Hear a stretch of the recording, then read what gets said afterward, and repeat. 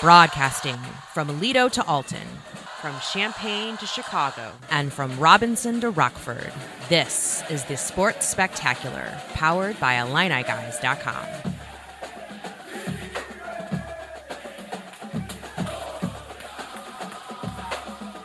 Welcome to February, winter weather, the heart of college hoop season, and of course, this show, the Sports Spectacular. Larry Smith, Mike Hegley, Brad Sturdy, Patrick Quinn working the board for us. I got to get your thoughts off the top, guys. Tom Brady retiring a couple of days ago. It appears this time it's for good.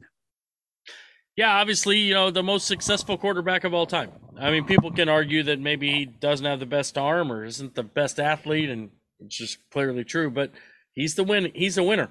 This dude gets stuff done at quarterback, and he got, 7 Super Bowls, most of all time. So many records, basically holds every passing record. So, kudos to him on a great career. He'll go down as probably the greatest quarterback of all time.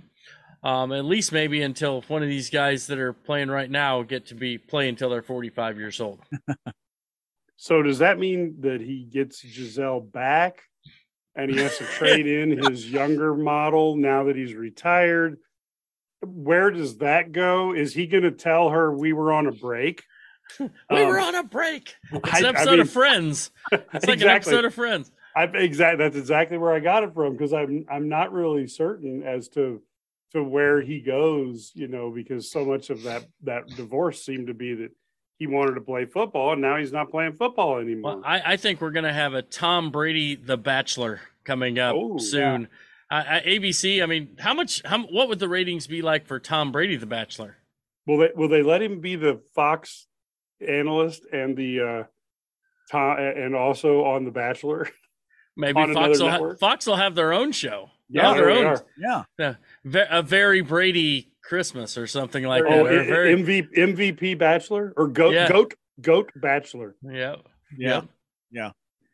It's called Mrs. Goat, and it's going to have 8 supermodels on there. So yeah, exactly. So I mean, they're paying him what, $37 million a year, not just at Sunday afternoons. So you can guarantee that it's going to happen. He's going to produce stuff, and like we saw with LeBron, hey, this show, it's the Running Man 21st century version, produced, executive producer, LeBron James. Yes. He's a 10 on ABC. So, and his movie's coming out, right? 80 for Brady or whatever. Yeah. New movie. He's like twice their size. They're all like 5'1", and see the on the red carpet, like 6'5". Yeah, they're all like 90 years old. Exactly. So a bunch of grandmas. So Tom Brady, wish him well. We'll be talking about him for quite a while. And look at it this way. At least there's no drama, but you're right. I think Gisele says, no, I'm good. Yeah. I'm moving on. Let's just do the kid thing and the parent thing and thing. And I think she upgraded to a younger model too. Sounds like so. Yeah. And she has more time on her hands because she didn't have to go, work on, meeting the Saints on Sunday. So unfortunately, I'm the older model, so I don't think that I have a chance. So you never know. There's time.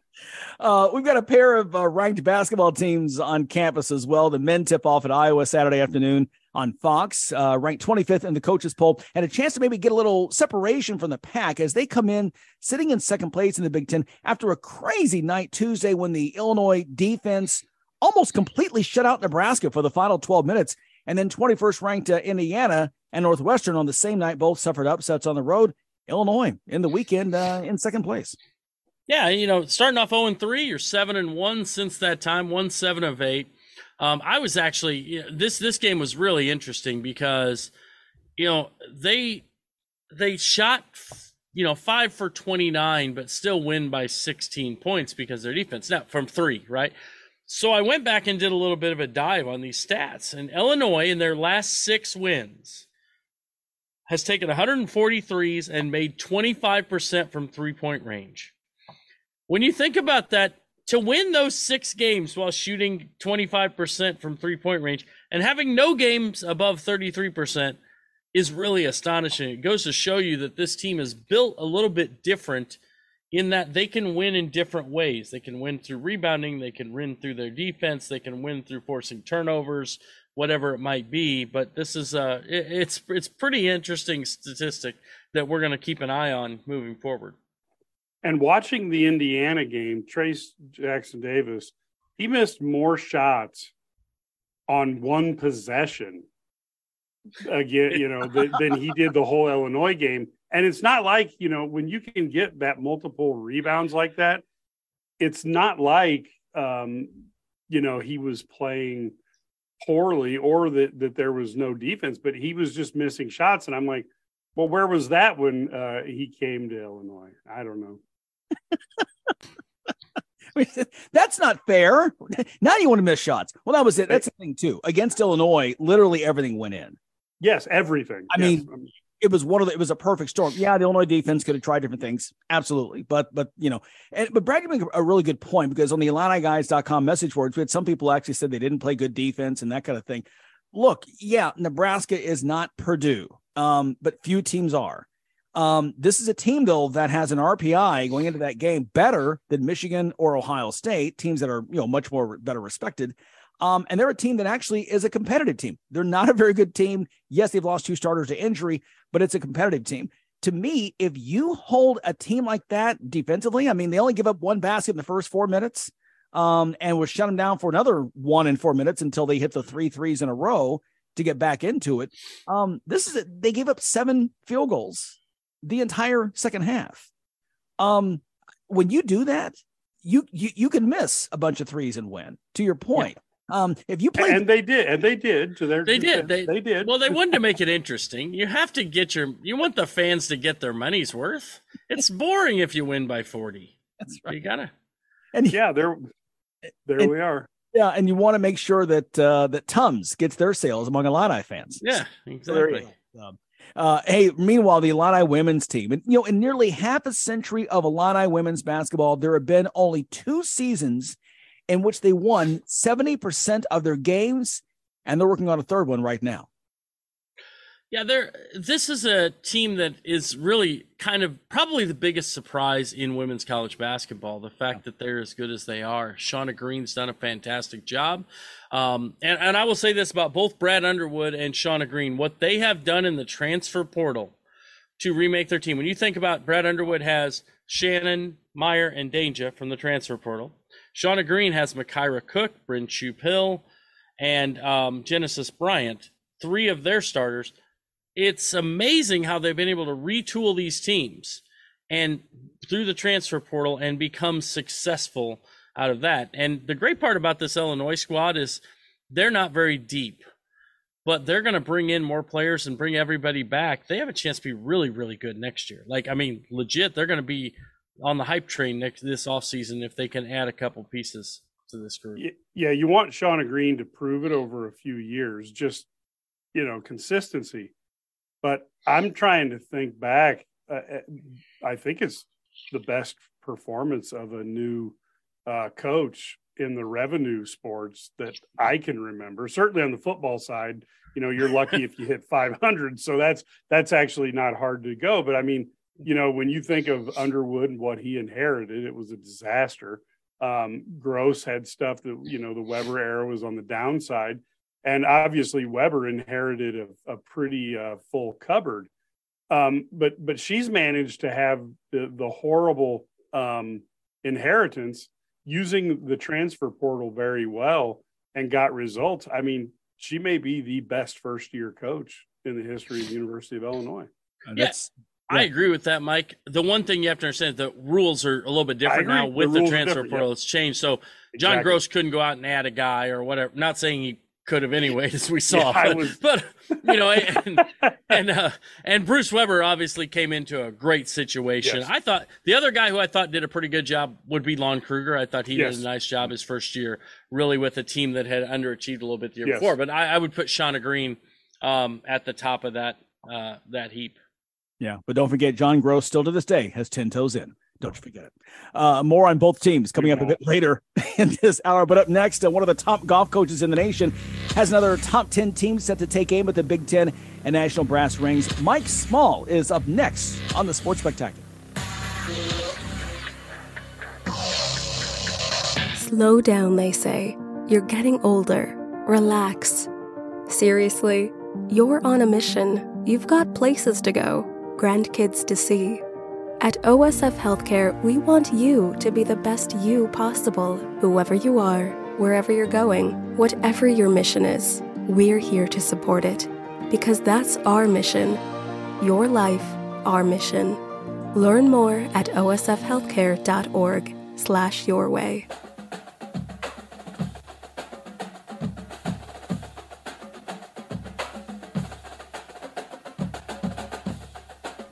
Welcome back here to the Sports Spectacular. This segment presented by Busey Bank, proud sponsor of Illinois Athletics.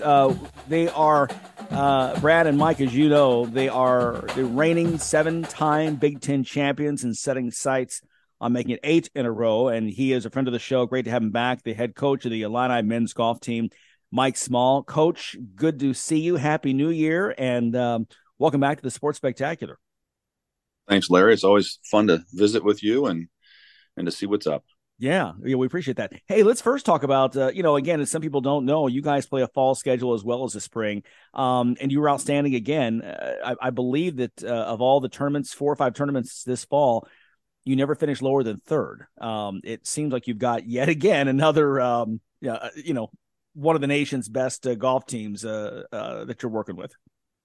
Yes, thank you. I like to think that we do, and our season is split. It's the fall and the spring, and they all count the same. The head-to-heads, the wins and losses in the fall, and the ones we're going to accrue in the next month or two all count the same towards our NCAA berth. So, getting off to a good start in the fall is always a positive for any college program, and for us to only accrue, I think, 3 losses all fall. We won a couple times and finished second and third. So we lost 3 times, and so our head-to-head, our national ranking is 8th, I believe, in one of the computer polls, and then the coaches poll we're 8th. So that shows we have a chance. That shows we're good. That shows that we're respected. We played well at a couple good golf tournaments. Our event up at Olympia Fields, which isn't really a home course for us because we don't play there very often, but it's one of the best fields, top 3 fields in all of college golf. We finished second, which was a great way to start the season. And then we won the Folds of Honor, which was a big event up in Michigan, and won another smaller event in Ohio, and then finished third down in Florida at a big time event. So we showed we can compete with the best teams. But again, we have a 3-month layoff, and golf games ebb and flow, and confidence comes and goes. So got to kind of start all over again. And that's where we're at now. So hopefully we can build momentum throughout this spring and leading up into another Big Ten run for the championship, and then into the postseason. So what type of workouts do you have your players do in that 3-month off time? Do you focus on filling gaps in the game, just, straight up fundamentals? How does that work? That's a good question, and it's all over the board. I'm coaching an individual sport wrapped up in a team atmosphere in college, and it's you got to approach things that time of year more individually than as a team. We're more of a team probably oriented atmosphere for golf than the majority of teams in this country. And I think that's been part of our success and our consistency over the time, is that we're accountable to each other as a team. But in November, for the last 5 weeks of the fall semester, they're on campus. We're kind of getting away from the game, to be honest with you, kind of dispersing as a team, because our practices are intense and our focus is intense. And like I said, the team atmosphere is great, but you need a break from it. So we do a lot of individual work if it's needed.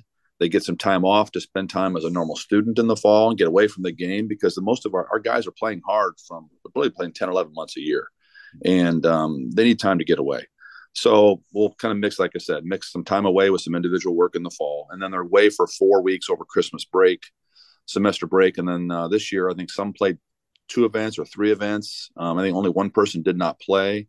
So they're all out kind of building on what they found in the fall, kind of, self-reflected a little bit at the late fall, like I talked about, and then got some work in, tested it out in the winter, brought those results back. And we just got together 2 weeks ago, and I'm still in the assessment mode, where their game is mentally, physically, and emotionally. We went on a trip last weekend, played an alumni match down at the Tinnerman Cup. A great donor of ours, Jeff Tinnerman, hosted us. I accumulated a lot of information, watched the guys play. So you take all that time that they worked on their own, because golf, again, they're responsible for their game. And a lot of them have their instructors now. That's kind of changed over time. A lot of these kids come in with their own instructors. So I work in tandem with them.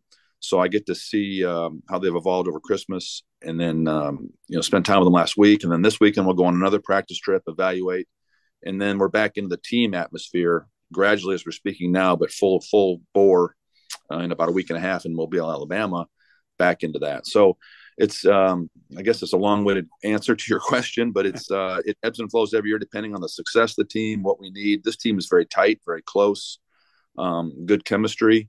So not a lot was needed on the team side, more on the individual side.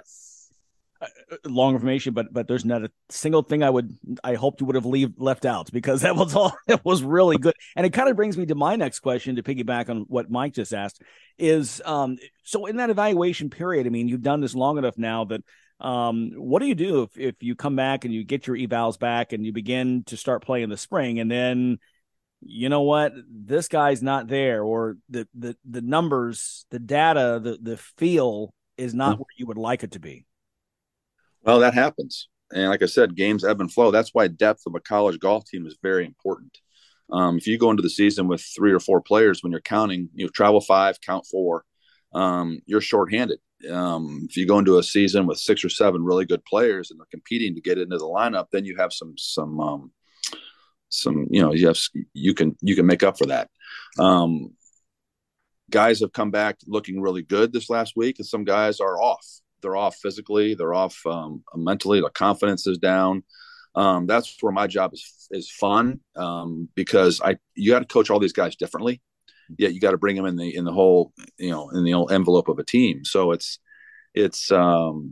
exciting from the standpoint that everybody needs me in a different realm right now. Some need some work on putting, some on driving, some on their golf swing, and then some are totally just need some confidence and some tender loving care to get them back into it.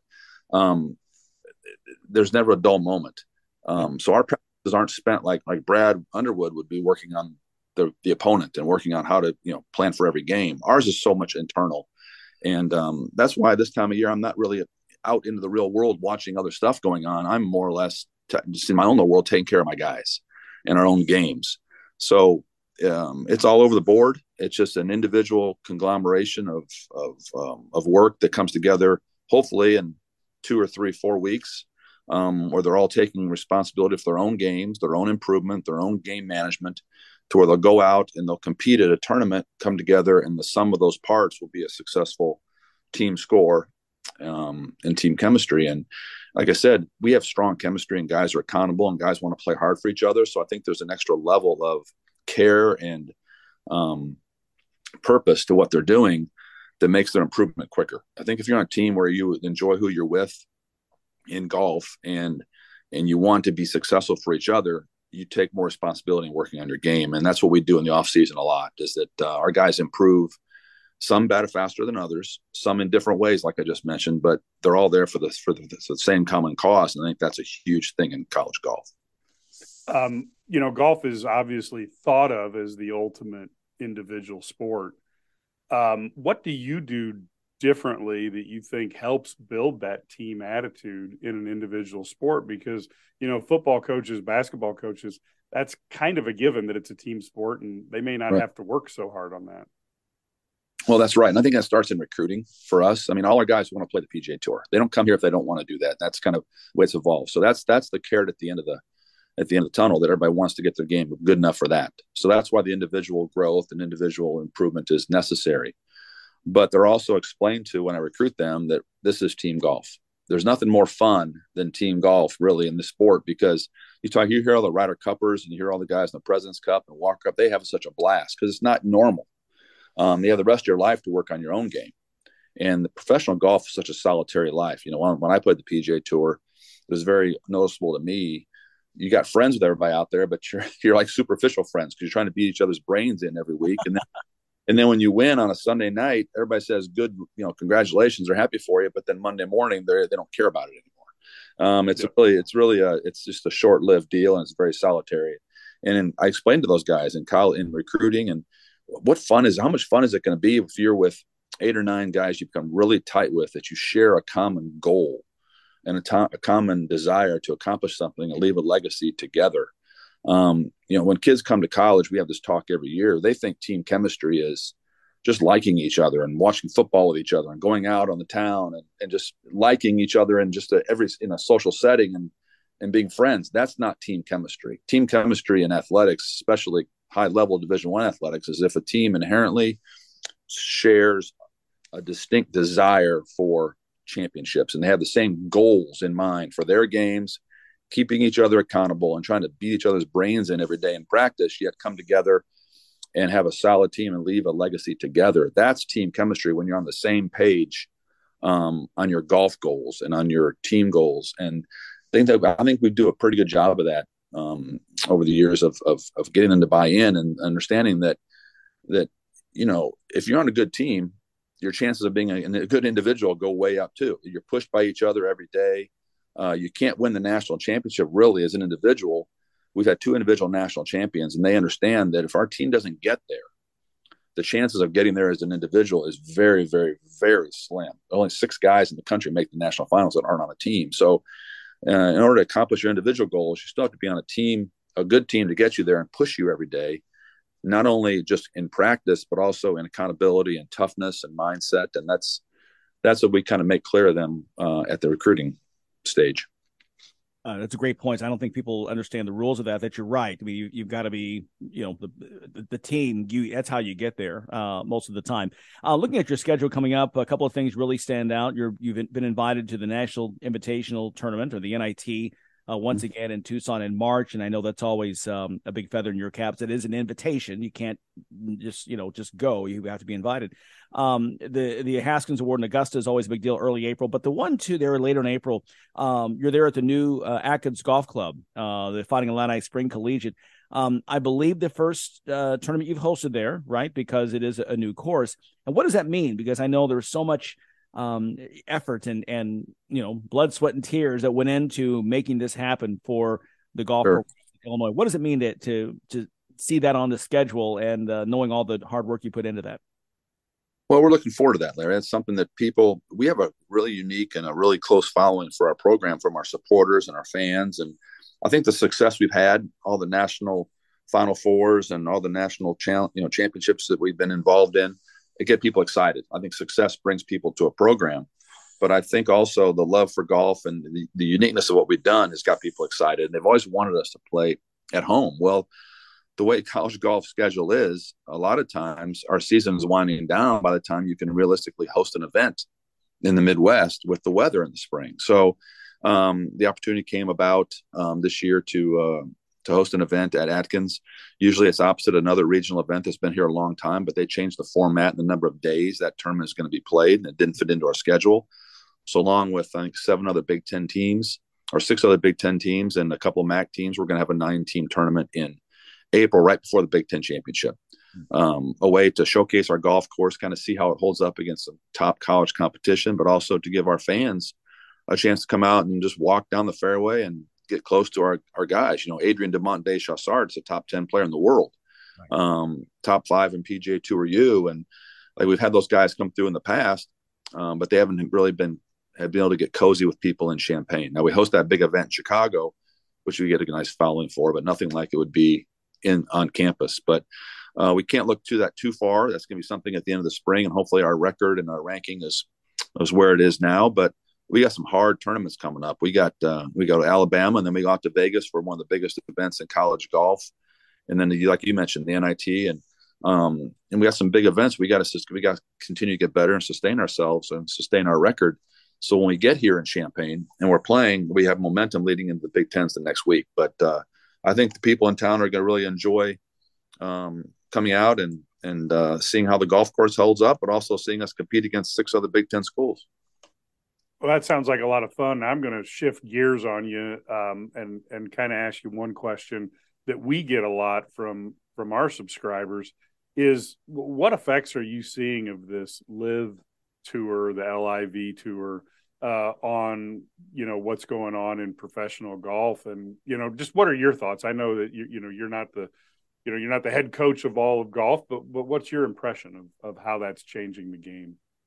Well, I have an interest in it just because I played on tour and I still dabble, and I still go out, and not as much PGA Tour events anymore at the last couple of years, but Champions Tour events. So I talk to those guys and I just get a feel for it. And it's a shame that there's that much divisiveness and animosity in professional golf. But like I said a minute ago, it's very, very competitive, and guys are technically independent contractors. So that's always been the battle.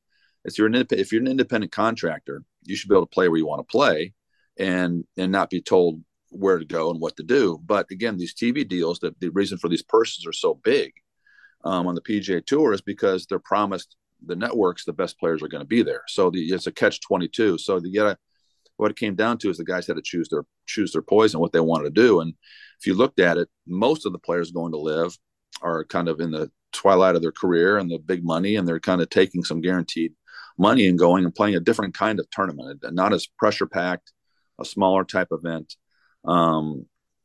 with a lot, like I said, guaranteed money. This is something that I think the animosity and the divisiveness was caused, I know it is, by what Greg Norman did back when I was on tour in the 90s. He was trying to form a world tour. He thought the best players in the world should play with each other, and the rest of the players didn't deserve all that money they were playing for, which I disagree, because I was one of those players that was on tour, and those guys forget you need people to beat.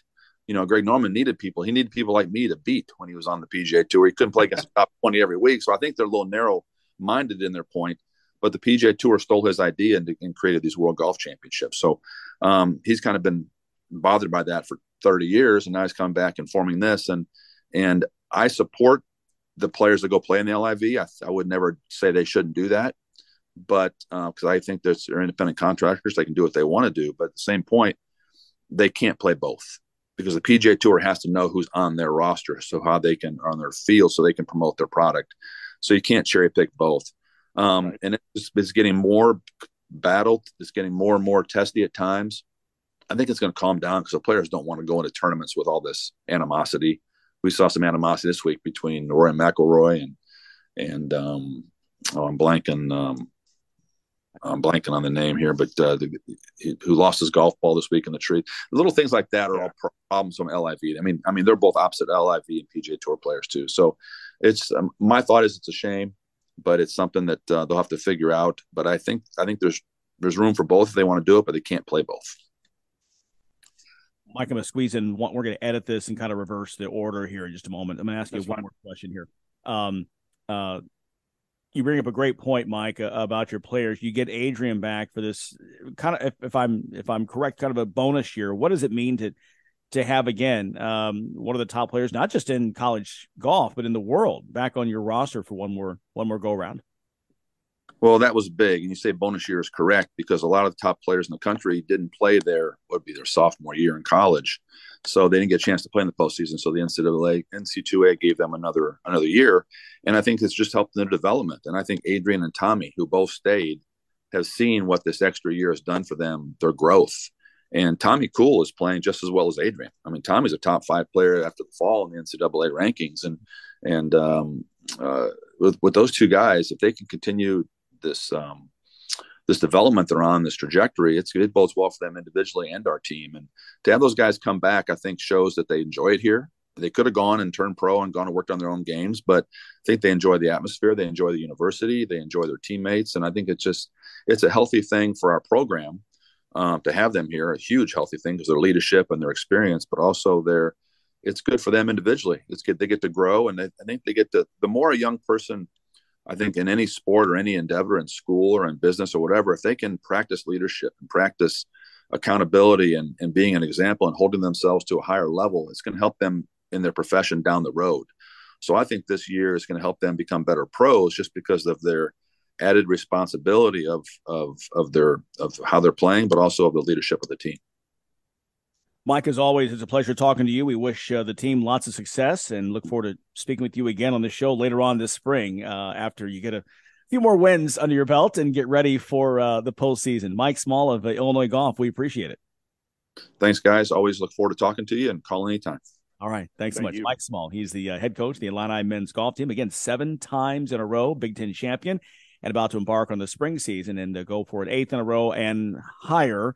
We look forward to seeing them compete in the NCAAs at the end of the year as well. This segment presented by Busey Bank, proud sponsors of Illinois Athletics, as well as this fine program that you enjoy on this station every week. Stay with us. The Sports Spectacular is continuing all along the Illini Guys Radio Network. At Busey Bank, we understand you have a vision for your future, and we're committed to helping you achieve your dreams. Since 1868, we've invested in recruiting and retaining the best and brightest associates. Busey's unique culture is one that values and supports you, provides opportunities for growth, and is much more than a job. It's a career. Build relationships, build community, and build your career at Busey Bank. Proud to be the official bank of the Fighting Illini. Do you owe the IRS $10,000 or more in back taxes? Are you being audited or investigated? Has the IRS sent you a letter demanding payment? You may not owe what they claim. Make this free call to the tax doctor now. Let them negotiate with the IRS on your behalf. 800-816-4492. 800-816-4492. That's 800-816-4492.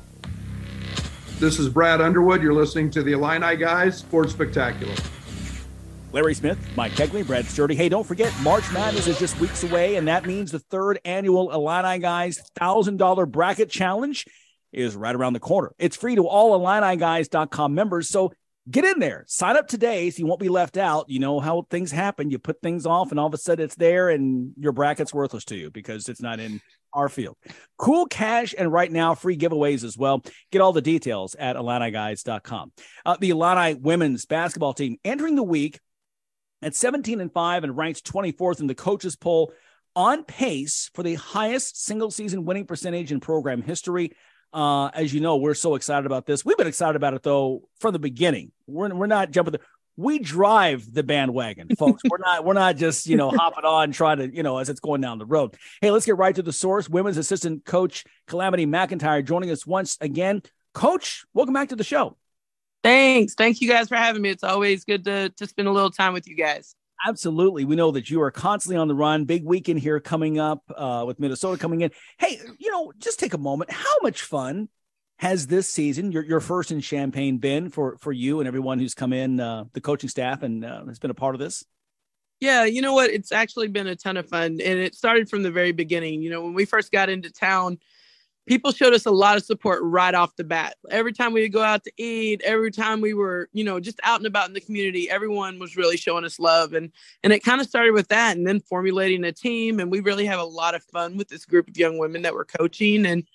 And so just, of course, I don't know that we expected this much success this quickly, but we're enjoying it. And while we're enjoying it, we're also just taking it one day at a time. Like when you said our record just now, I was like, oh, okay. I don't even keep up with what it is. We're just worried about the next team, the next game, and what we're doing. But it's definitely been fun, especially seeing the fans come out and support in State Farm Center. Yeah, the fan support has been really impressive as you've gone from, this has been, 1,000 people maybe, and then the weekend games are getting up around 5,000 to 6,000 fans. Does that really energize you and make you feel like, hey, something we're doing is working? It does. It does. It says that something that a lot of people are doing is working, right? So it was fun this last game versus Michigan State to come out of that tunnel and there be people in the upper deck. I mean, there was a lot of people at that game, and we recognize it. And then obviously the players feed off of it during the game. So it's also fun to hear our players talk about it. Like they realize how special it is. We know that we're establishing a home court environment, and we experienced a home court environment right off the jump with going to Indiana. And there was a lot of people at that game. And whenever we crept it, we fought back, and we were right there. We were a basket away from tying it, and it got really loud in there. So we experienced that on the road. So to see that building in Champaign is super exciting. How, it's 17-5. I mean, I don't think anybody outside of maybe the coaching staff would have predicted that record. How do you keep the team hungry when you've played so incredible so that they don't, have it kind of lose some momentum towards the end of the regular season here?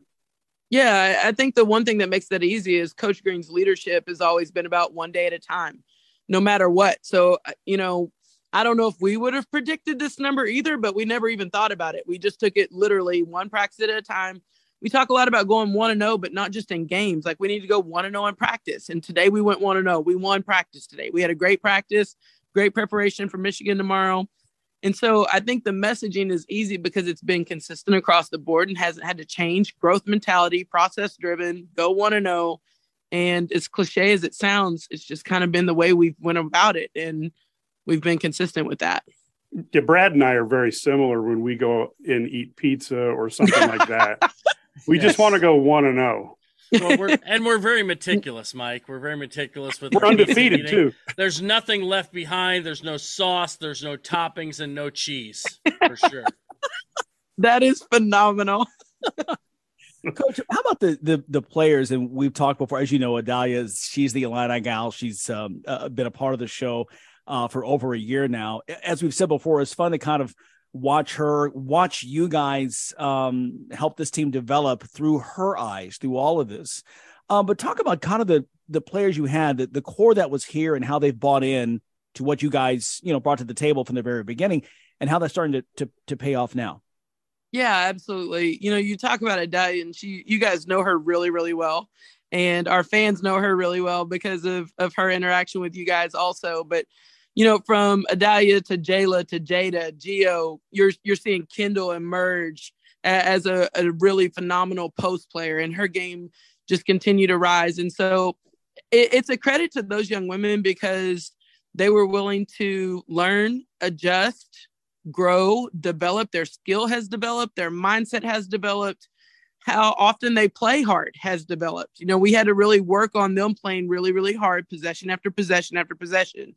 And so seeing their mindset, their leadership, their skills, seeing all of those things develop has been really awesome. And between Coach Green's leadership of that and their willingness to just buy in and do whatever it takes, I mean, hats off to those guys because change is hard.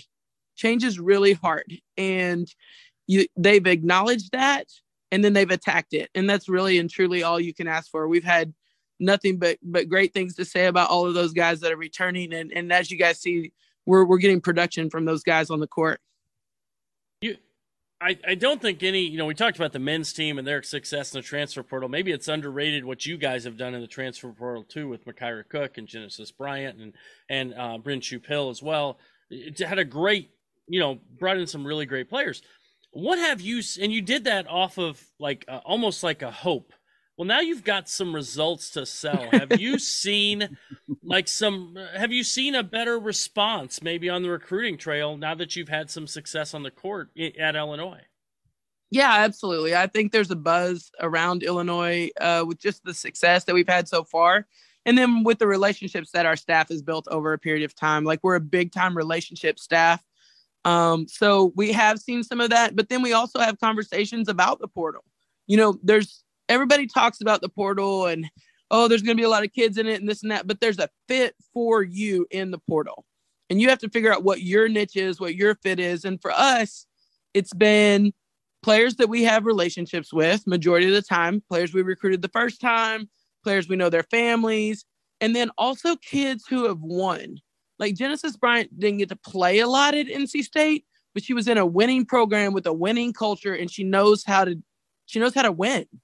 And then Makira and Bryn, obviously playing under Coach Green and our staff, and they knew how to win also, and they also knew the system. And Makira was highly recruited out of high school. I mean, we recruited Makira against majority of the Big Ten and some of the SEC. So, I mean, I think you have to find your niche within some of that stuff in recruiting, especially when it comes to the portal. And for us, it's been kids who want relationships with their coaches, want relationships with their teammates, are really, really hard workers. And then, from there, hopefully we can continue to build this thing up and get a couple more good recruiting classes in here and keep it going. Yeah. And earlier this week on Thursday morning, IlliniGuys.com had a column about how Genesis Bryant, proved her toughness. And one of the things that we saw when we were having her and Adalia come and meet the fans at a tailgate was when she first got there, she was nervous about seeing all the fans, and yet she threw herself in with both feet And by the end of the day, she was having a fantastic time and really connecting with Illini fans. Can you talk a little bit about her attitude and her willingness to go out of her comfort zone? Absolutely. Mike, you just explained her to a T. Like, Jen is someone she's not a big risk taker, but she's been willing to go out on a limb, and she's been willing to trust. And like you said, just jump in with both feet. I mean, Jen is from the South. She's got, real Southern type personality to her, very sweet girl. And then you get her on that court and she's a killer. She's gonna go at you. And then she has a little flair to her game. Genesis will make a couple plays that get some oohs and some ahs out of the crowd, and then she'll flex on you. She'll show those little bitty guns she has. But even today, with it being, History of Women in Sports Day, in the video, she talked about how she loves that she can wear nails and get her hair done and wear makeup and then go out there and still be really tough and be a killer. And she's very diverse as a young lady. Just love her heart. Love her leadership. She leads in her own way. It's not an in-your-face type leadership. She leads in a Genesis Bryant type of way. She'll pat you on the back, or, hey, guys, we need a little bit more of this. But she is a huge part of this team and the success we're having. And you said it best, Mike. She just jumps in with both feet and she trusts. And it takes that. The buy-in has been there with this whole team. And that's, we wouldn't be able to be where we're at today without it. Yeah, she is tough as nails, and what a great addition she has been. Hey, Coach, we appreciate your time. Thanks as always, and best of luck this weekend. We'll talk with you soon. Thank you, guys. Appreciate you having me. Have a great day. Coach, right. Quick advice for Genesis. Tell her not to trust Mike in the future, though. Everybody else is fine without Mike. You might have to tell her that one, Brad. All right, I'll make sure I let her know. All right, you guys have a great night. I'll talk to you soon. Appreciate it. Thanks. Coach Calamity McIntyre, the assistant coach for the Fighting Illini women's team. And again, ranked in the top 25 and having just an outstanding season. Hey, more news to come, including the Orange Crush, not at Iowa this weekend. We're going to talk about that coming up. This is the Sports Spectacular, powered by IlliniGuys.com. A tradition of excellence over 150 years in the making. At Busey Bank, we're committed to building relationships that span generations. Wherever your journey in life leads you, we are with you along the way, creating a legacy for you and your family. Busey Bank, building business, growing wealth since 1868, proud to be the official bank of the Fighting Illini. Member FDIC.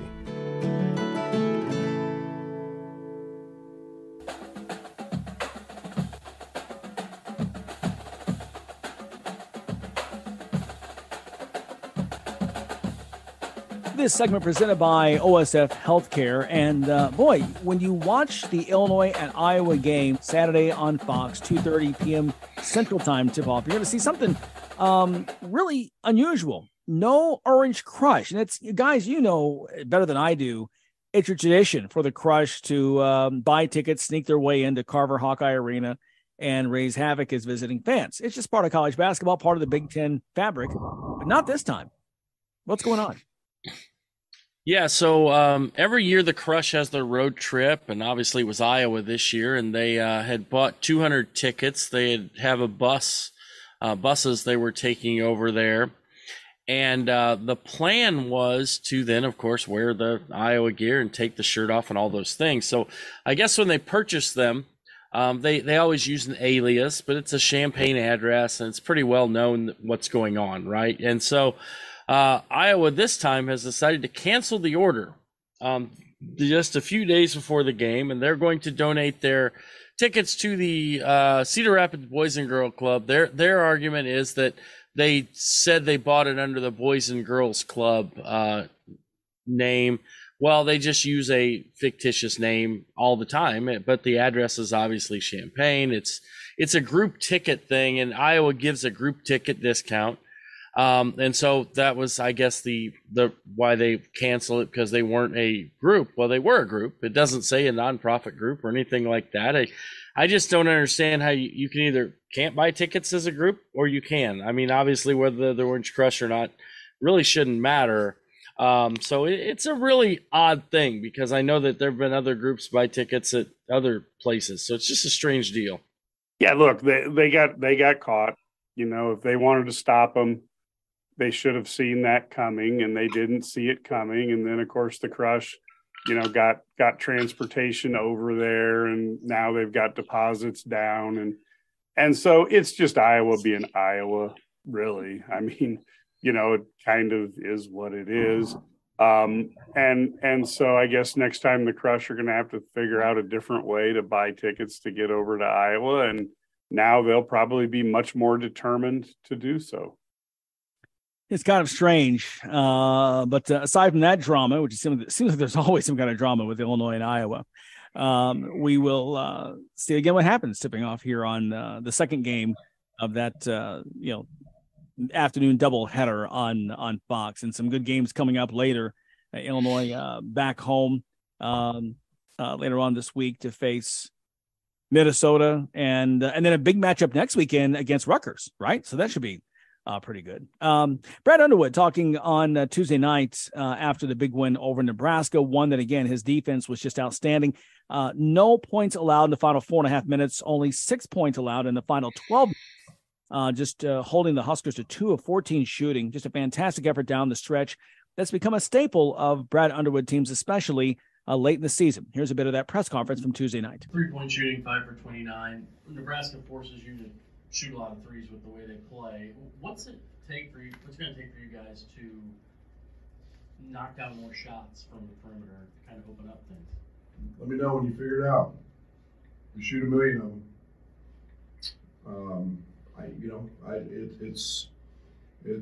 I say this every day. RJ Melendez is a really, really good shooter, and the ball's not going in. And we'll see if that's where we get a Luke Goody back, if that helps. We've seen Matt Meyer go on huge runs. I thought he took some really hard shots tonight. We need Coleman's 3-point shooting. He's been fighting a little wrist injury. I don't think we've ever seen you come out from halftime with as much time left as you did. What was behind that? I wasn't going to sit there and re-diagram anything up, or I pretty much said it in 30 seconds to a minute, and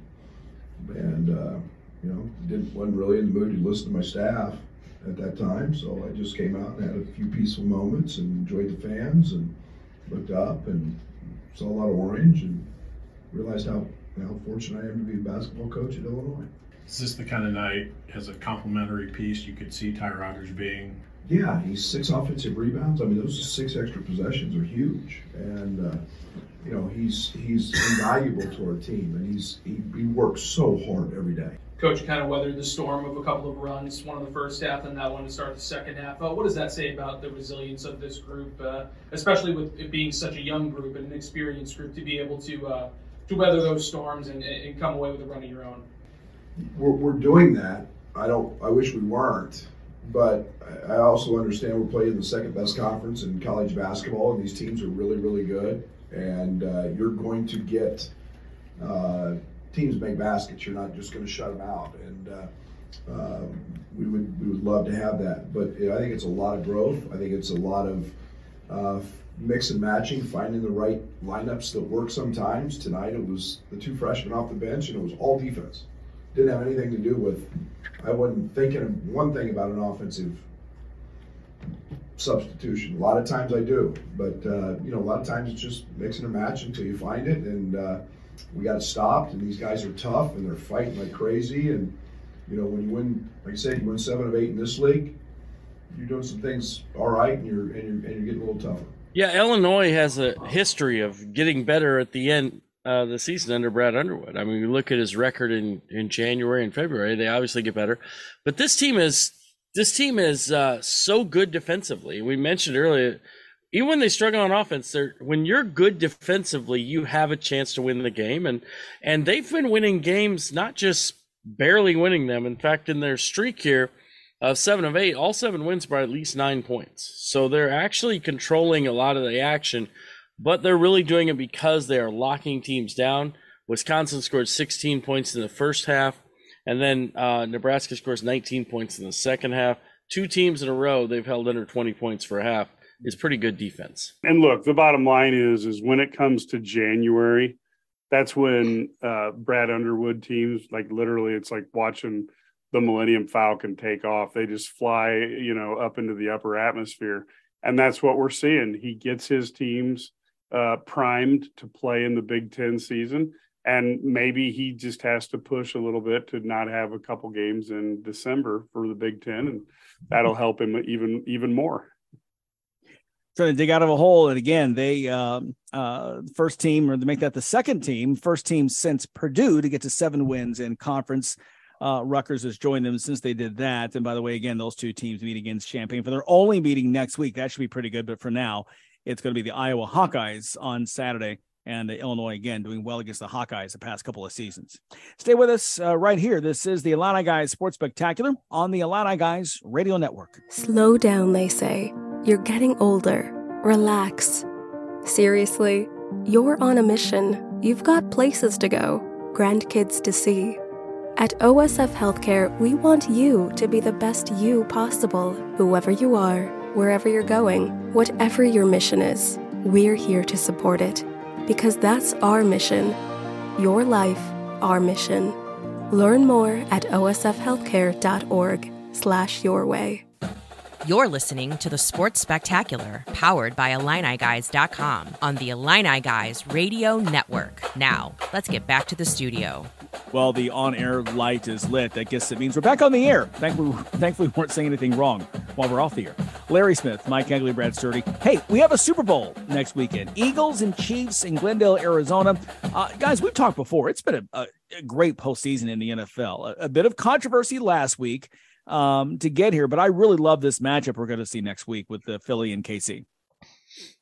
Yeah, it's really interesting. I mean, these have probably been the two best teams all year. The best team in the NFC and best team in the AFC. I think that's safe to say. And, it wasn't – Philadelphia has really probably been more dominant than we probably give them credit for in the NFC. They've done a really good job. And they've gotten some breaks. Obviously, it helps when the other team doesn't have any quarterbacks to play.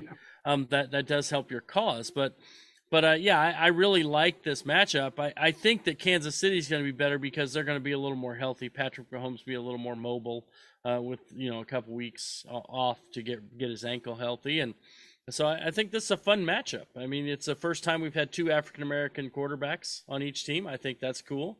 I think it just shows the growth of the NFL and society and just giving these guys opportunities. Look, I think this is the primetime matchup that we all would have expected. And I want these guys to get healthy as quickly as possible so we get to see a fantastic game. I think this could go down as one of the best games that we've had in the last 25 years. This Philadelphia team is amazing. They won a Super Bowl in 2017, with Doug Peterson. They got rid of him and rebuilt their program, and now they're back in the Super Bowl here in 2023. Pretty impressive move. And, of course, Pat Mahomes, 5 AFC championship games in a row. There's a lot of storylines that make this intriguing beyond just the quality of the teams. Just crazy when you think about it. I mean, it really is what he's done out there. And I know some people are tired of seeing him, but I'm like, yeah, I think you may be seeing Mahomes and Burrow. I mean, maybe like the Brady and Manning of this generation. They may just be, those guys there. And then, put a cap on the 49ers. What team has ever lost 4 quarterbacks, right? And be in the NFC Championship game? I mean, it's just to your point, hate it for them. Eagles, great. You deserved it. That's fine. But you just think of what might have been, if they just had a healthy quarterback for the title game. Well, more to discuss next weekend. We'll be sure to get your picks, both of you. Let's turn down to Big Ten hoops. And it's like you have 9 small cubes. You throw them up in the air each weekend, and the order in which they land is their order behind Purdue for the week ahead. That's just how random it feels. And we have a couple of teams that have been on both ends of the spectrum in the new year.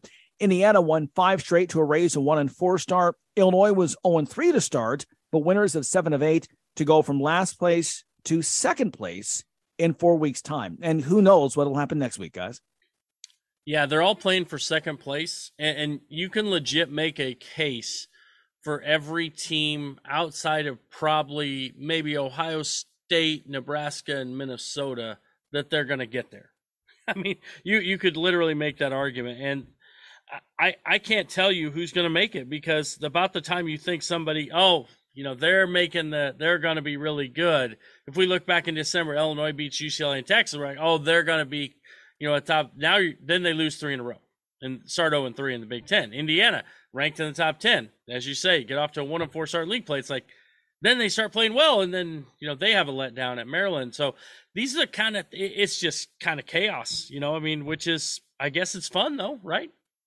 Yeah. And I think part of it is, the coaching is so good in the Big Ten that, aside from maybe 1 or 2 teams who shall remain nameless, you're going to have to be effective on offense to score. And so those nights that you don't shoot well, or those nights that your defense doesn't live up to your opponent, you're going to go home with an L, or maybe a W. Who knows? It's kind of a random effect, but I'll tell you that this league doesn't afford you much room for error, and it makes for exciting games going down to the last few minutes, almost night after night. What great entertainment the Big Ten is putting on television for fans. Are you not entertained, Mike? I am until I have to watch a game where we get to see a bunch of whistles. But beyond that, the games have been wonderful. Well, I think that's the great thing, is that you literally never know. I think about the other night when we saw Indiana at Maryland. We know how tough Maryland's home court is. Hoosiers come up short, 5-game win streak ends. Northwestern had a chance to be in second place by themselves. Iowa played some defense down the stretch. And they get the win, with their good offense. Illinois was losing to Nebraska midway through the second half, and they come back and win going away. So literally every single night is exciting, because you really, truly, the teams, there's such parity, you don't know where they are. And one other point too, you mentioned, Illinois in second place in the Big Ten, 7 wins in the Big Ten. They're the second to get there after Purdue. Of those, 6 of them versus the bottom 4 in the league. Who would have thunk that Wisconsin and Ohio State would be among the bottom 4? I mean, if the tournament began tomorrow, those 4 would be playing on the first night as the 4 lowest teams. It's crazy. Well, and think about this, Larry. Penn State is in 10th now, and they're 5-6. Yeah, and Illinois 7-4. Literally, that's what we're talking about. Second place, 10th place is 2 games apart. And next week, it could be totally different. And next week, Brad will add and subtract other numbers to give you great math. But yeah, I got to. Mike's still trying to figure out how to add and subtract, so he won't be doing that next week. I'm trying to figure out, how did Brad come up with those numbers so quickly? But, I will say I have a sheet in front of me. Is that what it is? Yeah. Yeah. I don't like to leave it to memory, Brad. I like to have the answers right there. But, the funny thing is I didn't have a lot of expectations for Wisconsin this season. So I felt like I kind of nailed that team. But yet, as soon as I say that, I thought Ohio State was going to be really good, and they're behind Wisconsin. So basically, if I'm putting down some picks, just put money on exactly opposite what I say, and you're going to be a very wealthy person. That's why I have a Lamborghini, Mike. Exactly. The one team we haven't talked about, Purdue, they just keep rolling. 9 straight wins. They just decimated that Penn State team you talked about, 80-60, that went into Champaign and won by double digits. That beat Michigan by double digits at home last week. So it is just, to your point, it's just all over it's crazy. It's crazy. Stay with us. Commercial break time and much more just ahead after this. You're tuned in to the Sports Spectacular on the Illini Guys Radio Network. At Busey Wealth Management, we're proud to partner with individuals, families, and foundations, ensuring possibilities become achievements. From preserving and enhancing your assets to securing your legacy for future generations, we're focused on your success.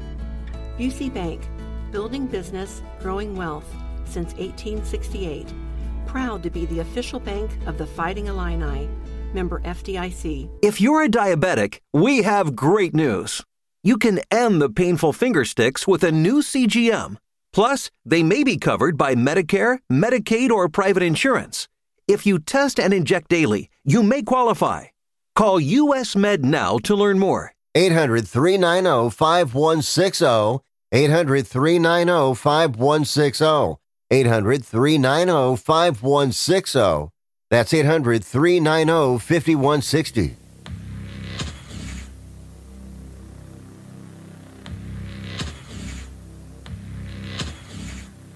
Guys, NCAA Selection Sunday is now just 5 weeks away. Destination Houston, the site of this year's Final Four. We like to call the experts here on Big Sports Radio, and John Gasaway, writer for ESPN.com, certainly fits the bill. John, welcome back to the show. Good to talk to you again. Thanks for having me. It's great to be here. Absolutely. Hey, let's just start off the top. You've covered basketball as long as we have, if not longer, but a fan of it, of course, like we have for decades. Is this the craziest season you've seen where literally there's one or two teams, but this is really there are seriously 20 to 25 teams that have a shot at this come March? Yeah, and that means that maybe it'll be all four number one seeds in the Final Four. You know, I remember when we think we've got everything figured out, you know, and these are going to be the teams, and that's when like it's UConn in 2014, you know, like a 7 or an 8 seed. So you just don't know. It's fun while we're going through it, and I do have that feeling. I don't see anybody dominant and scary out there, and that's no offense at all against your Purdue's or your Tennessee's or you know, up until a game ago Alabama, they've all looked great, but everybody has had a stretch where they look beatable, and it looks like it's going to be a fun rest of the way. Here we are, February already, and I can't wait. John, I want to ask you about the Big Ten. The Big Ten, obviously you have Purdue at the top. Then it's just like this complete, like, jumbled mess of teams between 3 and 11, it seems like. I mean, it's just, they're just all right there, and you feel like anyone can win. What are your thoughts on the Big Ten, and what teams kind of stand out to you outside of Purdue? I couldn't have put it better myself. I want to underline a complete jumbled mess. That I need a t-shirt that says that, because after Purdue and, you know, maybe above Minnesota, maybe above Nebraska, that's what you've got. Everybody is alike in the standings. I like to look at how teams do on each possession, and in terms of that, Illinois comes in at a solid second place, way down from Purdue, but still second place. Well, for anybody who's, and you know, that's great. As an Illinois graduate, I'm happy with that. I'd rather have that than lower. But also as an Illinois graduate and fan, I look at the standings. I'm like, we've got a lot of our wins against these teams at the bottom of the conference, and not so many against the teams at the top. When we start playing those teams further up, we'll have to see what happens. So it's a big jumbled mess. Trace Jackson Davis has looked fantastic at times, especially at Illinois, of course. And you still want to see, you know, what some teams, Rutgers is amazing at times on defense, and Iowa, we know what they're capable of on offense. Murray looks like a chip off the old block. It seems like the Big 12 is the premier conference, at least when you look at the analytics and you look at where all these teams that are ranked at the top. And they've got a couple of, they got a first-year guy and also a guy who took over mid-season who just done fantastic jobs. Now, what are your thoughts on that conference? Because, I mean, obviously there's Kansas, but Kansas State, and there's a little bit of parity where they're kind of eating each other up right now, too. And so how's that going to shake out for them, you think? The Big 12 is a tremendous watch to me, and I watch a lot of basketball. And in all honesty, if I can just bare my soul here, the Big 12 was just as good, just as strong last year. Not as good a watch. And I was checking the numbers to make sure I was right, and I was. Hooray. You know, my eyes were correct. They're playing at a much better pace this year, scoring more points, committing fewer turnovers. And if you haven't seen Baylor in its new incarnation with three guards just tearing it up, Keontae George fully delivering on the promise, do so. Wilson and Grady Dick with Kansas just doing everything right. So it's not only a strong league, it's fun to watch. There's just a couple things, not reservations, but enhancements of description that I want to add to the Big 12. As incredible as they are in their rankings, the last time I was glancing, they don't really have any teams at the very, very top. I mean, when I earlier here in the discussion, when I was saying, Purdue, Tennessee, Alabama, whomever, Houston, of course, you don't necessarily get to a Big 12 team that fast. So before we rush off to the coronation, I want to see the great team. I want to see whoever is going to inherit the mantle of Kansas from last year. And then the other thing that always strikes me, and I first observed this is going way back, but like with the old format Big East circa, 10, more like 12 years ago. I think it was 12 years ago when they got 11 teams, and they were great, into the tournament. But what happens when you have a league like that, like the Big 12 is this year, is any game outcome makes people go, wow, what a strong league. And it's just striking because like you can lose the last place team and you go, what a strong league.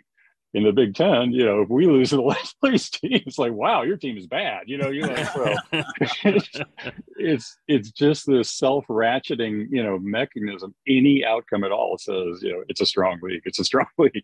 It is, but it's fun and it's curious to watch that in operation. Well, in some fan bases, any outcome means your team isn't as good as you think either. Right. The other thing I was going to ask you is, and I love to get thoughts here, but we know it's 5 weeks out till Selection Sunday. But can you give us, your one favorite? It may be easy to pile on Purdue, but maybe you don't feel like they're your favorite. And then, is there a team out there that you consider to be a dark horse that, if the chips fall right, could be this year's NC State with Jim Valvano? Yeah, I'm not ready to unveil my Final Four at the start of February. I do want to put a plug in though for Bubble Watch. That's coming next week. Everybody join the fun to see who's going to make it. And I will because my editors asked me before the season name a Final Four, and I did. And then they asked me again a couple of weeks ago. They said this is midseason. I will say that the two teams that I did pick both times that I've stuck with so far, so half a Final Four, are Houston and Tennessee. I thought they would look good. So far, they've looked, pretty good. Obviously, they both dropped games on surprising occasions, no less. But overall, they've looked good. And then I'm not sure if this team I'm about to name is a dark horse. I just think they're under discussed. I don't think people have got caught on to the fact that St. Mary's is really good. People are just used to St. Mary's being the second banana. Yeah. West Coast Conference. They'll look good. They'll give Gonzaga a run for its money, but they won't really beat Gonzaga. We've seen it. This might be the year they beat Gonzaga, and coming up they're going to play the first two games. We'll see. And these could be famous last words, but man, they've been impressive so far, and they're leading the West Coast Conference to this point. And I've definitely got my eye on the Gales, so we'll see how that goes. Yeah, and what a job Randy Bennett's done out there. You're right. I mean, when can you get into February and say St. Mary's has a better resume than Gonzaga? Right. Hey, John Gasaway, thanks so much again for your time. And we know you're super busy, and we can get you on again in March. But if not, we'll definitely talk to you again down the line. Guys, thank you. It's always a pleasure, and enjoy the season. Hope to talk to you soon. Sounds good. We certainly will. Thank you. John Gasaway, ESPN.com is where you can find him. Great work as always, and always good. We appreciate his time and his insights. Stay with us. Much more to come after this. You're tuned in to the Sports Spectacular on the Illini Guys Radio Network. Do you owe the IRS $10,000 or more in back taxes? Are you being audited or investigated? Has the IRS sent you a letter demanding payment? You may not owe what they claim. Make this free call to the tax doctor now. Let them negotiate with the IRS on your behalf. 800-816-4492. 800-816-4492. That's 800-816-4492. You're listening to the Sports Spectacular, powered by IlliniGuys.com on the Illini Guys Radio Network. Now, let's get back to the studio. She's the Illini gal, and a great piece on her on IlliniGuys.com this week by writer Matt Stevens on her work with Coach Green to get back to her A game. Adalia McKenzie joining us now ahead of the 24th ranked Illini home game versus Minnesota on Sunday. Adalia, always good to have you. Tell us about that exchange. What prompted you to go to Coach Shauna Green looking for some help? Honestly, I just know that she has a lot of knowledge, and in my eyes, she's the best coach in the world. So I just want to use my resources, and, honestly, Coach Green would come to me, and give me confidence and just talk to me on the things I need to work on. So just working with her is something I really needed to do, and I did it.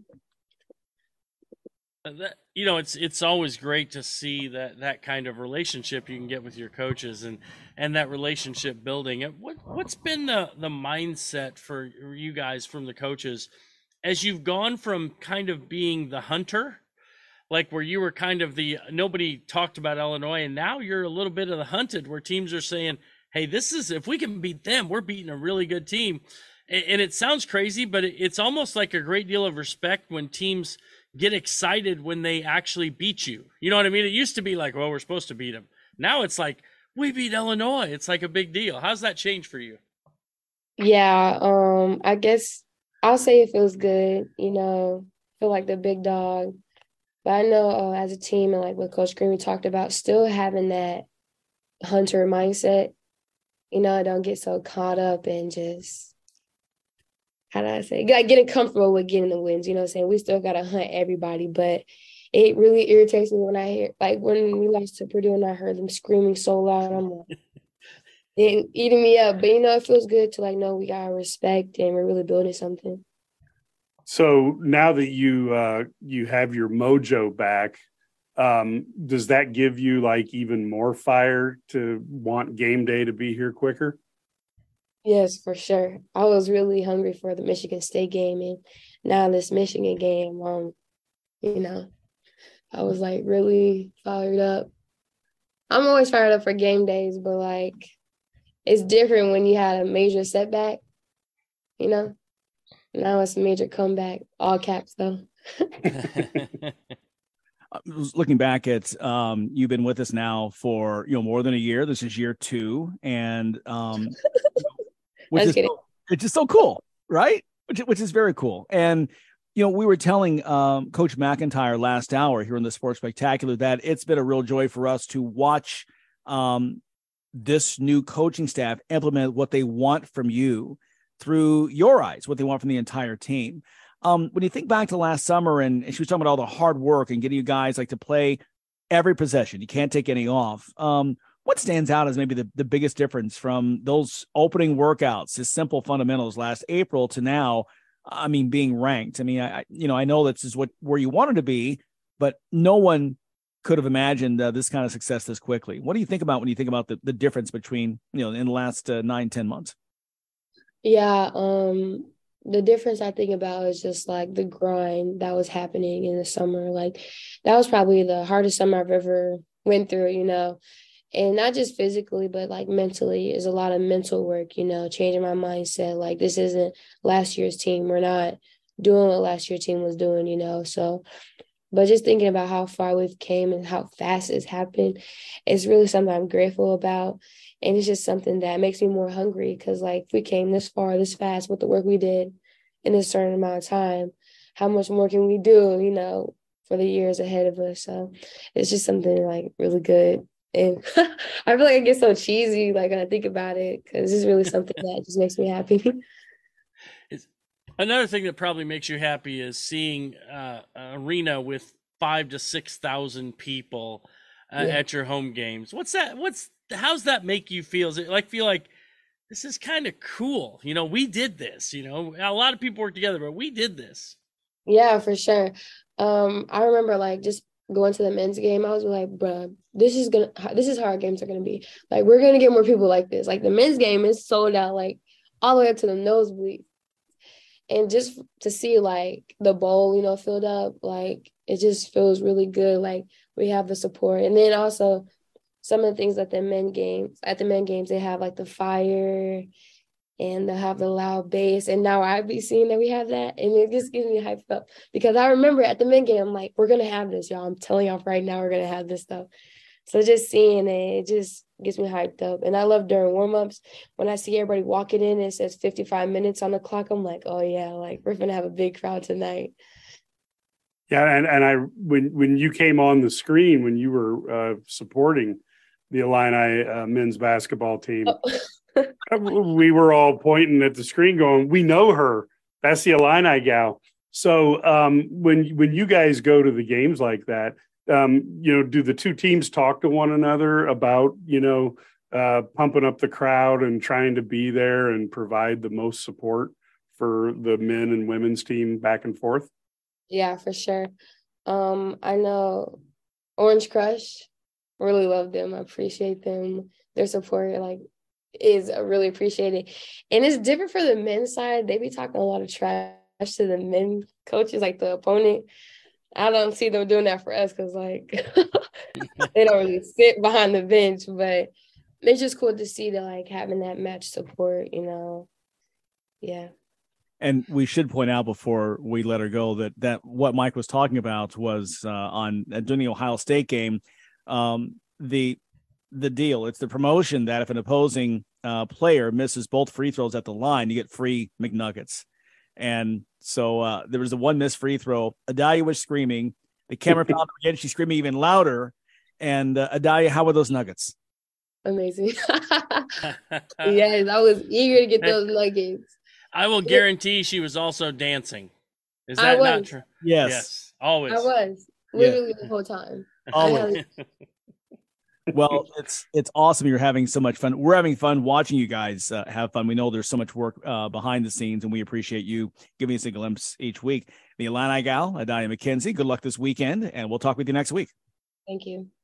All right. Appreciate that. Adalia McKenzie, always on the run, but she stops to talk to us, the Illini gal, Adalia, every week here. And again, now starting her second year as part of our team here at Illini Guys, and we're so thankful to have her with us. More Sports Spectacular coming up after this. Free nuggets. This is Jack Trudeau, the all-time leading passer for the Illinois Fighting Illini, here on the Illini Guys Sports Spectacular. Taking a look around and seeing what else is happening. How about the Australian Open? We haven't talked about, we're talking GOATs. How about Novak Djokovic and what he's done? 10th Aussie Open title, and he now is tied for the most Grand Slams ever. I mean, he's just fantastic. This era that we're just went through in tennis with these three guys, Federer, Nadal, and Jokic, it was almost impossible for anybody else to do anything in tennis. Djokovic is dominating the Australian Open, Nadal dominating the French Open, Federer dominating at Wimbledon. It's crazy that we've seen these three guys be so good. In a different era, any of these three guys probably win 30 majors. Yeah. That's how good they are. But they had to play against each other during this time period. I think the Joker is the best of all time now. I think he's the GOAT, and I think he's going to win more majors this year. He's special. And I wasn't a fan years ago, and now I just watch him, and he was so dominant in the Australian Open that it was almost like everybody else was playing a different game than him. Well, and you feel sorry for the guys who are talented, but not quite at that level, because, you can't even have that one rare, break into the top, because when you've got three dominant players, one of the three of them is going to play at their level any given week. And then you're like, well, great. I'm playing for, fourth place or sixth place or, whatever. It's like, goodness gracious.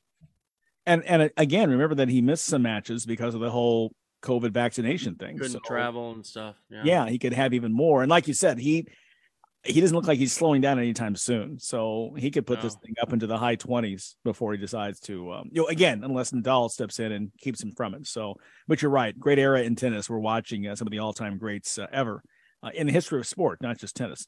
Speaking of all-time greats, turning to golf now, Rory McIlroy, not quite there, though certainly building his legendary status. But this, Brad, we were talking in the break about the feud in golf right now. Tell us what's going on. Yeah, it was funny. I mean, the big story was, Patrick Reed going up to Rory McIlroy, and Rory's squatted down, and Patrick wants to shake his hand, and Rory just acted like he wasn't even there. So Patrick Reed throws a tee back. It's this big, and it was made a big deal out of it. It probably wasn't as big a deal, but it just goes. Then when they get interviewed, it's funny. These guys legit do not like each other, and it goes back to some of these LIV subpoenas and things going out and this animosity. So these guys have to play against each other on some of these, on the DP World Tour and some of the majors and things like that kind of transcend, the two tours. So this is, it's fun to watch this kind of animosity because I think it makes for better, more exciting, because sometimes golf can be boring. Yeah. I always thought it was great when Brooks Koepka and Bryson DeChambeau didn't like each other. I think this is great. Let's have a little animosity and, see how that works out. You remember how guys, when they used to talk trash to Tiger Woods like one time, and then it usually didn't end very well. I'm always up for that. Yeah, I'm waiting for the broadcast where I hear, Rory's got a chair. He's got a chair. We might hear from a fan, but still, it's a. Hey, the PGA, the LIV, and the WWE all in one, baby. I'll tell you what, I don't care what anybody says. That would get some ratings. Yes, you know what I mean? That would get some ratings. So the hole-in-one match.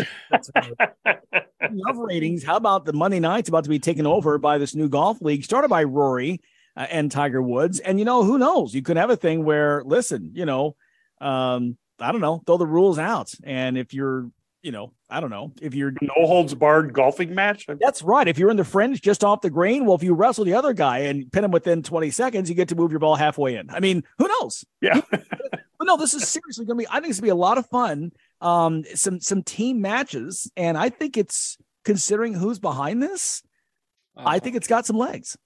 Well, and do you see who they've got? John Rahm and Colin Morikawa, and obviously Rory and Tiger, who are the biggest names in golf. Justin Thomas, Adam Scott. I mean, this is a who's who of professional golf on the PGA Tour, and this is going to be fun. I mean, honestly, I'll watch this just because it's going to be entertaining, and anytime you can.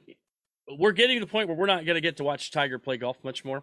Every opportunity we get to watch Tiger play golf, and Tiger's not the biggest name in golf. You could argue he's still the biggest name in sports, with the crowds he draws and the money he draws. So TV ratings. Yeah, the TV. I mean, when you put him on a cover of a magazine, you put him on the TV. People show up to watch. So this has legs, and I think it's kind of an easy one. If you could invest in it, this would be a good stock to put your money into. I could not agree more. Starts next January. As Brad was saying, the committed players so far include a lot of fan favorites, combined 26 major championships and 149 PGA Tour wins. The deal is there'll be 6 teams of 3 players each. They'll compete in 15 regular season Monday night matches, and then semifinals and finals. And again, all this starts in January. And the cool thing is fans will be able to see every shot live over a 2-hour broadcast on primetime TV. I think this is going to be huge. I can't wait to see it. It's going to be fantastic. Stay with us. Much more to come after this. Slow down, they say. You're getting older. Relax. Seriously, you're on a mission. You've got places to go, grandkids to see.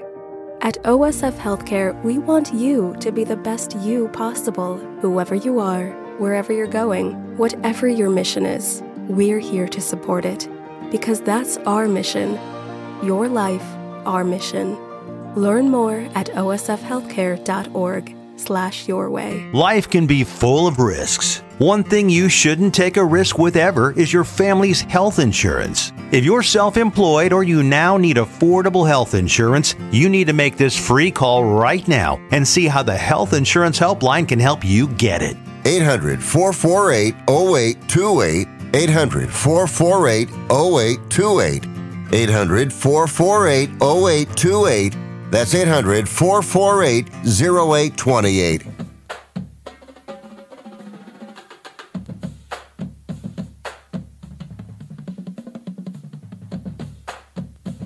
You know, we've talked so much about Big Ten expansion, certainly with USC and UCLA joining. Now it's next year, now that we've turned the calendar. Haven't talked about it in 2023. Kind of scary that it's less than 18 months away when those two join in and make it the Big 16, if you will, in the Big Ten. And still, again, possibly some more West Coast teams to come to go to the Big Ten.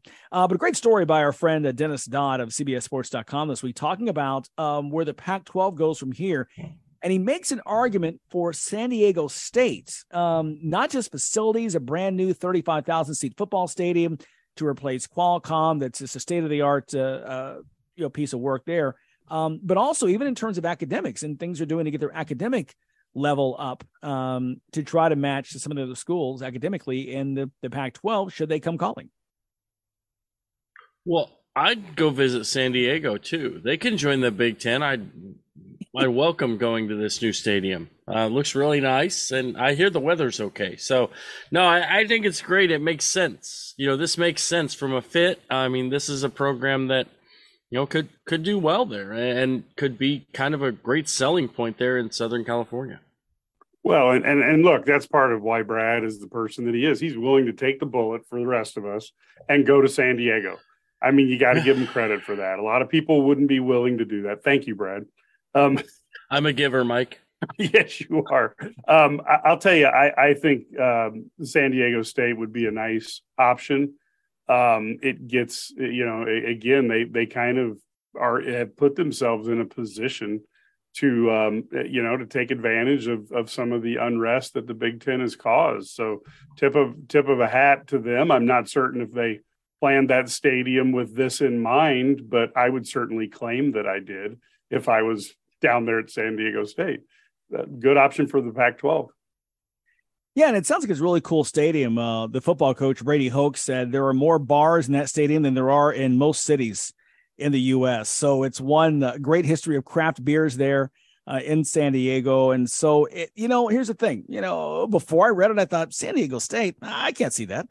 But when you think about the argument saying, the smaller stadium is okay in an era that it's harder to fill big stadiums, yep. That's not a bad deal with so many people who stay home, and you do some of the things in terms of to try to get the different, the younger audience to come in. It's not a bad idea. So, we'll see. Of course, the Pac-12 has this new media rights deal expected sometime here in the first quarter of 2023, according to Dodd. Amazon, a part of that. Again, USC, UCLA leaving next year. We know there are other teams in the mix as well, but it sounds like Dodd is saying there are worse possibilities than what they could have with the Aztecs and San Diego State, and already very strong basketball program and football. Again, trying to make some things happen as well. Meanwhile, Big 12 meetings are coming up, and it's interesting that we've heard some rumors about possibly Gonzaga, and again, another Dennis Dodd story says that that's on the docket when they get together. That's really interesting. Obviously, it doesn't help from a football standpoint. But the one thing is maybe Gonzaga's trying to get out from under the St. Mary's umbrella there, since so maybe that's it. No, but I think the Gonzaga, I think it'd be good for them from the standpoint, obviously, to get more money, media deal, things that they're getting out there. But also, I think from a competition standpoint, that would make that an elite basketball conference. Even without Texas and Oklahoma. Well, Oklahoma in basketball right now, outside of the one game, isn't very good. So, you lose Texas, but, with Kansas and Gonzaga and these schools that are really basketball driven, I think that could be a really cool thing. Yeah, it's kind of like a shades of the old Big East, where they had some part of their group didn't play football and the other part did. So who knows? The Big 12 is looking, to stay relevant without Texas and Oklahoma. I'm a big one for trying to find a way to do that. And certainly Gonzaga has built a national brand. So, take the car for a whirl and see how it goes, I guess. I guess one of the positives is that it gives BYU a partner to play with. BYU, Cincinnati, Houston, and Central Florida all joining, of course, this summer, the Big 12, ahead of Texas and Oklahoma going to the SEC. But boy, travel, that means you're going from, Spokane, Washington, which is an outpost, all the way down to Orlando, right? I mean, that is just a forever. How many connectors do you think that'll take? Or they do a charter. How many times you got to stop and gas up on the way? Yeah. So it's crazy, but you're right. I think in some ways, look, BYU is leaving the West Coast Conference in basketball to go to the Big 12. St. Mary's has just, really done such a great job in basketball. They've kind of caught Gonzaga this year, right? So I think you're right. There are so many advantages to this in terms of the basketball side of this. Boy, the Big 12 already is just a powerhouse, just becomes that much harder if this comes to pass. Yeah, it's gonna be fun to watch. I mean, all this conference realignment stuff. It's all,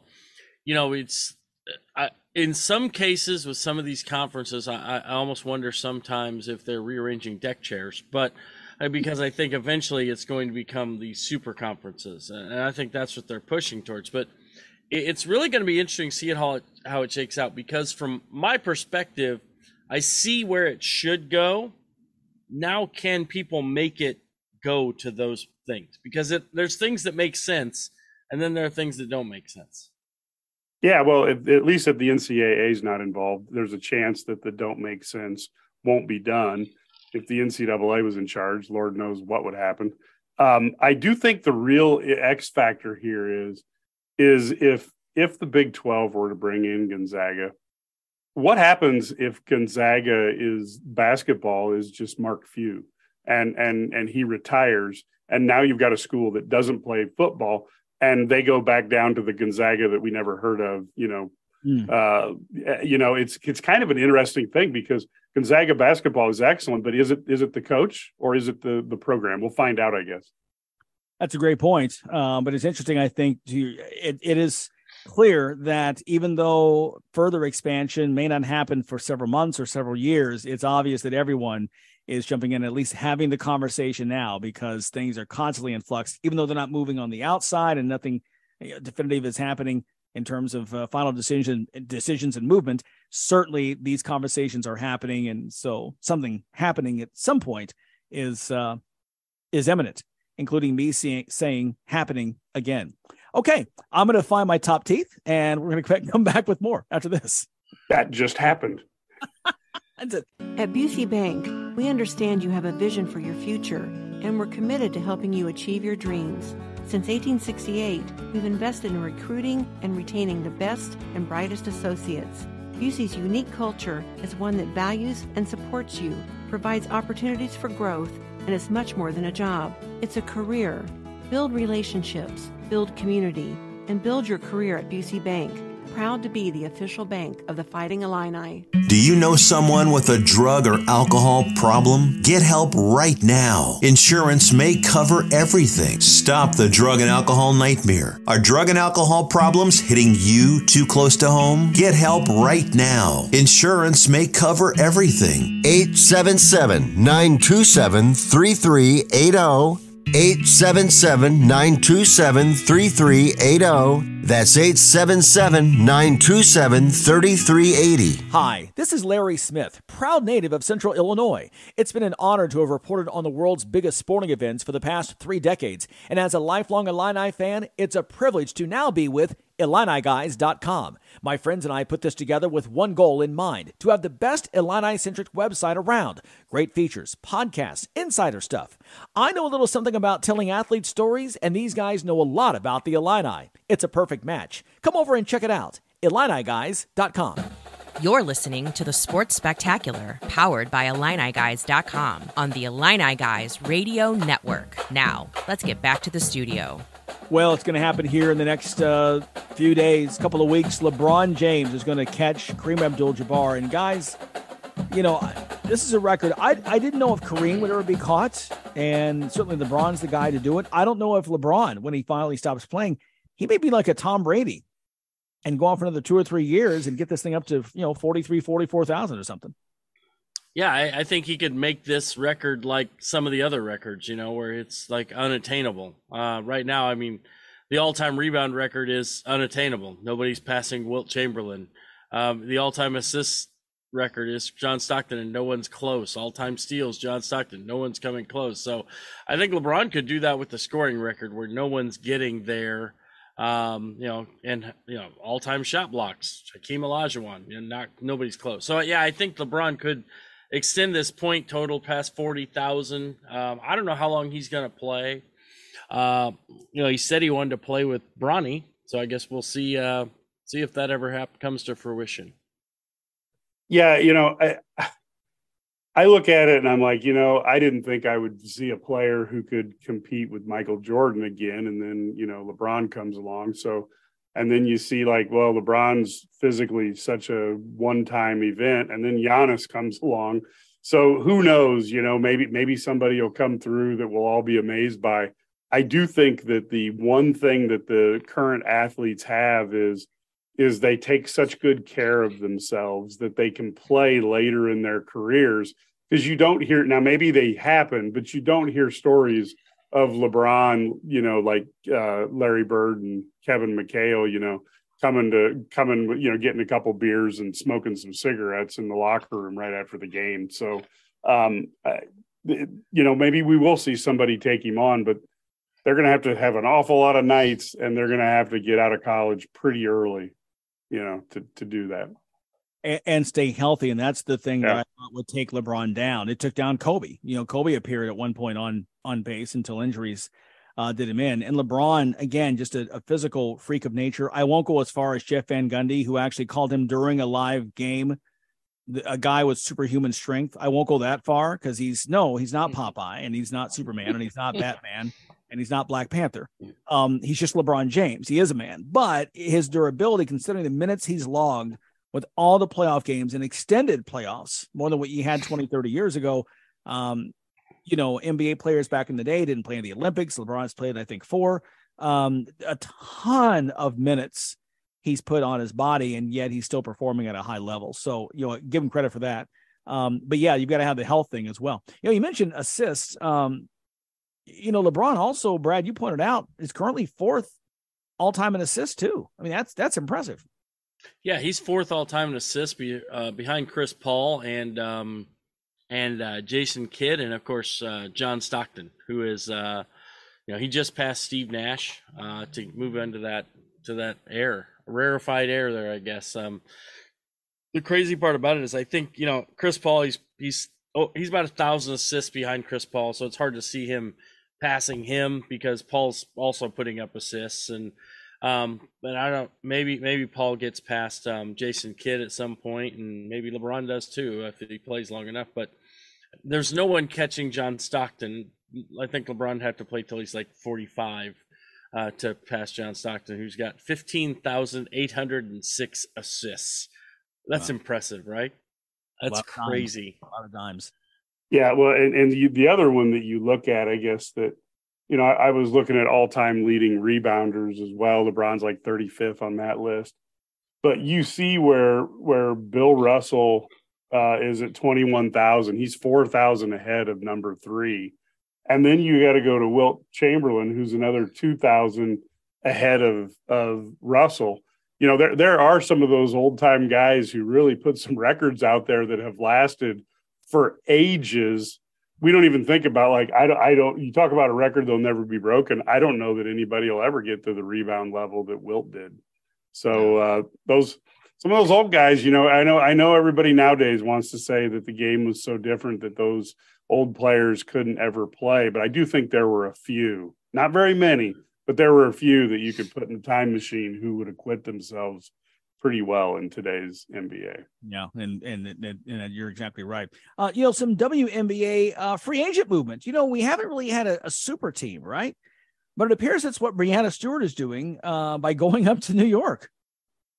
Yeah, Breanna Stewart joining the Liberty. Sabrina Ionescu, of course, the great player there, and add Stewie, who's won 2 NBA titles and 4 national titles at UConn.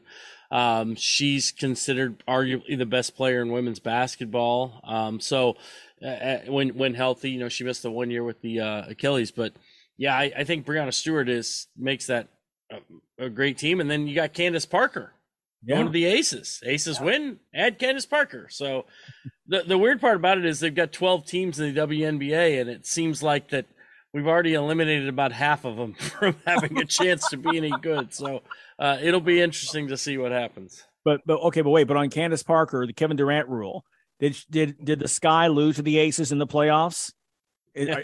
Pan this because is that how it is? Join the champions. I mean, you know. Well, the Sky won. The Sky did win. We'll give her credit. She did win a title with the Sky. So you know that's good. Yeah, you know, and look, I'm one of the few people who I don't have any fault with what Kevin Durant did going to play for Golden State. You know, if you get to pick who you want, and that's a big part of free agency. So I had no problem with that. And it was clear he didn't want to play with certain people in the NBA. That was clear. And so he decided to play with Steph, who by every thing I've ever seen is a guy that people want to be teammates with. Right. So I'm not going to fault him there. And I got to Mike, that is the Batman joining the Joker. Come on, what are we thinking? That doesn't happen. Yeah, I got to put it in things you understand. I just don't. You know what? The bottom line. Okay, here it's like Steve Austin joining Degeneration X. I'm trying to put it in things that would make sense to you. You got to remember, man. Pro wrestling is where originally these guys. They're the people who did the flip that you now see in superheroes and everything else. So you know, Hulk Hogan was the iconic good guy. Until he started the NWO. Yeah. Then all of a sudden for life. So basically, I do. The other thing is aside from the NFL doesn't have a team in Las Vegas. If I was a pro athlete, I would love to play in Vegas. I love that city. Now, like I said, someday the NFL will get a pro team there, and that would be cool too. Oh, Mike. Guys, quick thoughts. Let you go. NFL head coaches: Peyton to the Broncos. Ryans goes to the Texans. Good moves. I like them. I like both hires. I think Sean Payton will make Russell Wilson good again. Yeah. And I think the Texans finally got a guy who's going to last more than a year. So that's a win-win. Sean Payton's another Mike McCartney. He won one title with a fantastic quarterback and could never make it back, even with one of the best home field advantages in the NFL. So good luck to Denver. And I like DeMeco Ryans down in Houston. I really like that draft pick. Sean Payton, EIU. Come on. Mike. I know, but I'm just calling what I see. Same type of guy as McCartney down in Dallas. Eastern Air in the 80s. That's how I spent my high school years, watching Sean Payton on Saturday afternoons, live at Lance Field. All right, that does it for us. Thanks, everybody, for stopping in. And thanks to you for spending part of your weekend with us as well. Enjoy the games and enjoy the weekend. We're right back here, same place, same time next week. Take care. ILL. I. This has been a presentation of LMBC Sports, LLC, and JM Talent Productions. We'll be back next week on the Illini Guys Radio Network on these same stations across Illinois.